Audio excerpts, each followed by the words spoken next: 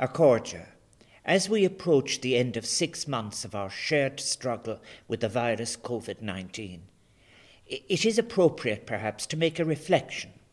Such a reflection should help us in our determination to continue our efforts of prevention, to take care, prevail with our health protected and the essentials of our social and economic interactions recovered with a minimum of risk. Bege le héad carach leis an lá hótlin I gcuine an virus ceap. I believe that we must now, with our schools reopened, muster a fresh determination to give our efforts, as the late John B. Keane might put it, our almighty best. I suggest we do so on the basis of good citizenship. Yes, one's personal health is more secure when there is a good following of the public health advice. But making the effort is an achievement that goes beyond the self in the protection of others. Following the guidelines and the advice is fundamentally an act of good citizenship. I believe that the principles that might serve as guide in our renewed commitment can be based on some fundamental values that represent the best of ourselves, such as solidarity, care, compassion, and kindness. We must, it goes without saying, continue to share the grief of those who have lost loved ones. We must share, too, the distress of those whose lives and livelihoods have been changed, and address the loneliness being experienced by those who have been cut off from contact with those who previously sustained them. We must acknowledge and address the loss of the social, economic, and recreational practices that were their links to life. As a sociologist, I am frankly disappointed at the scant references that have been in the discourse to what is known from research in social studies on interrelationships of both the young and the not so young, the aging, the aged, and the many who do not fit neatly into these categories. It is that valuable knowledge, for example, in social gerontology, that can enable fine lines as well as broad brushstrokes to be drawn in terms of policy, understanding, and language.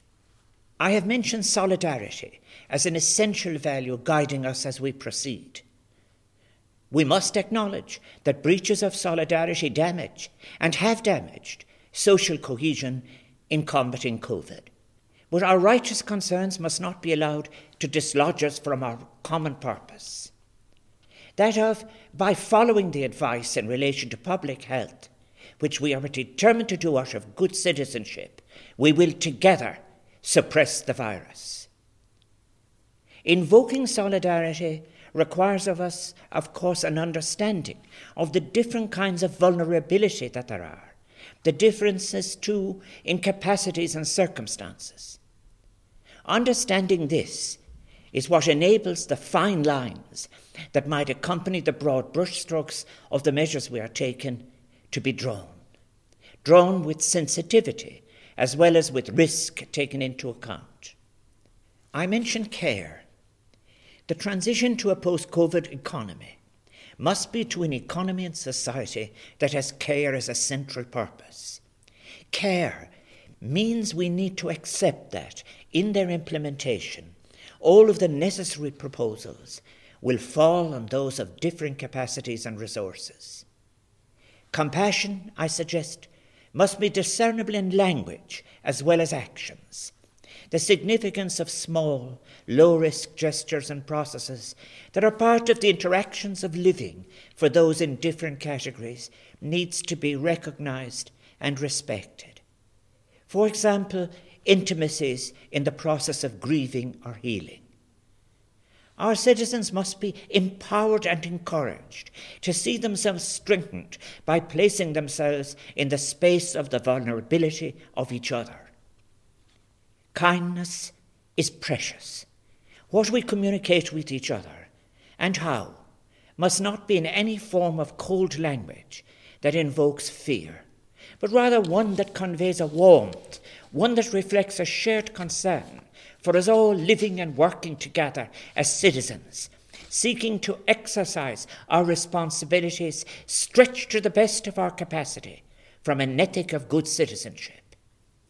Being effective together on this project of defeating COVID-19 as it impinges on our lives requires positive commitments from us all, and we need to speak and encourage each other to have a vision of the light that will surely come from all of our efforts when renewed and redoubled.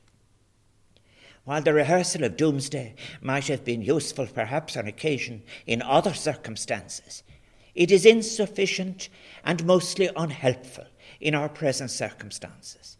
Rather, we must encourage each other and draw strength from that.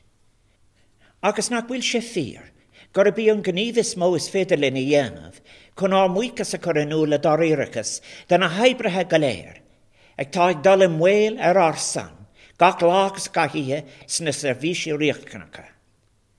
Ná, ar níireachtaí a bhéadú agus a chreisiú chun an virus a hachant. Let us all agree that the greatest act of appreciation we can show towards all those workers taking risks on our behalf in essential services, day and night, is to redouble our efforts to avoid infection. Let's do that together. Déanaimid sé, míle buíochas. Thank you all. Is ber banach.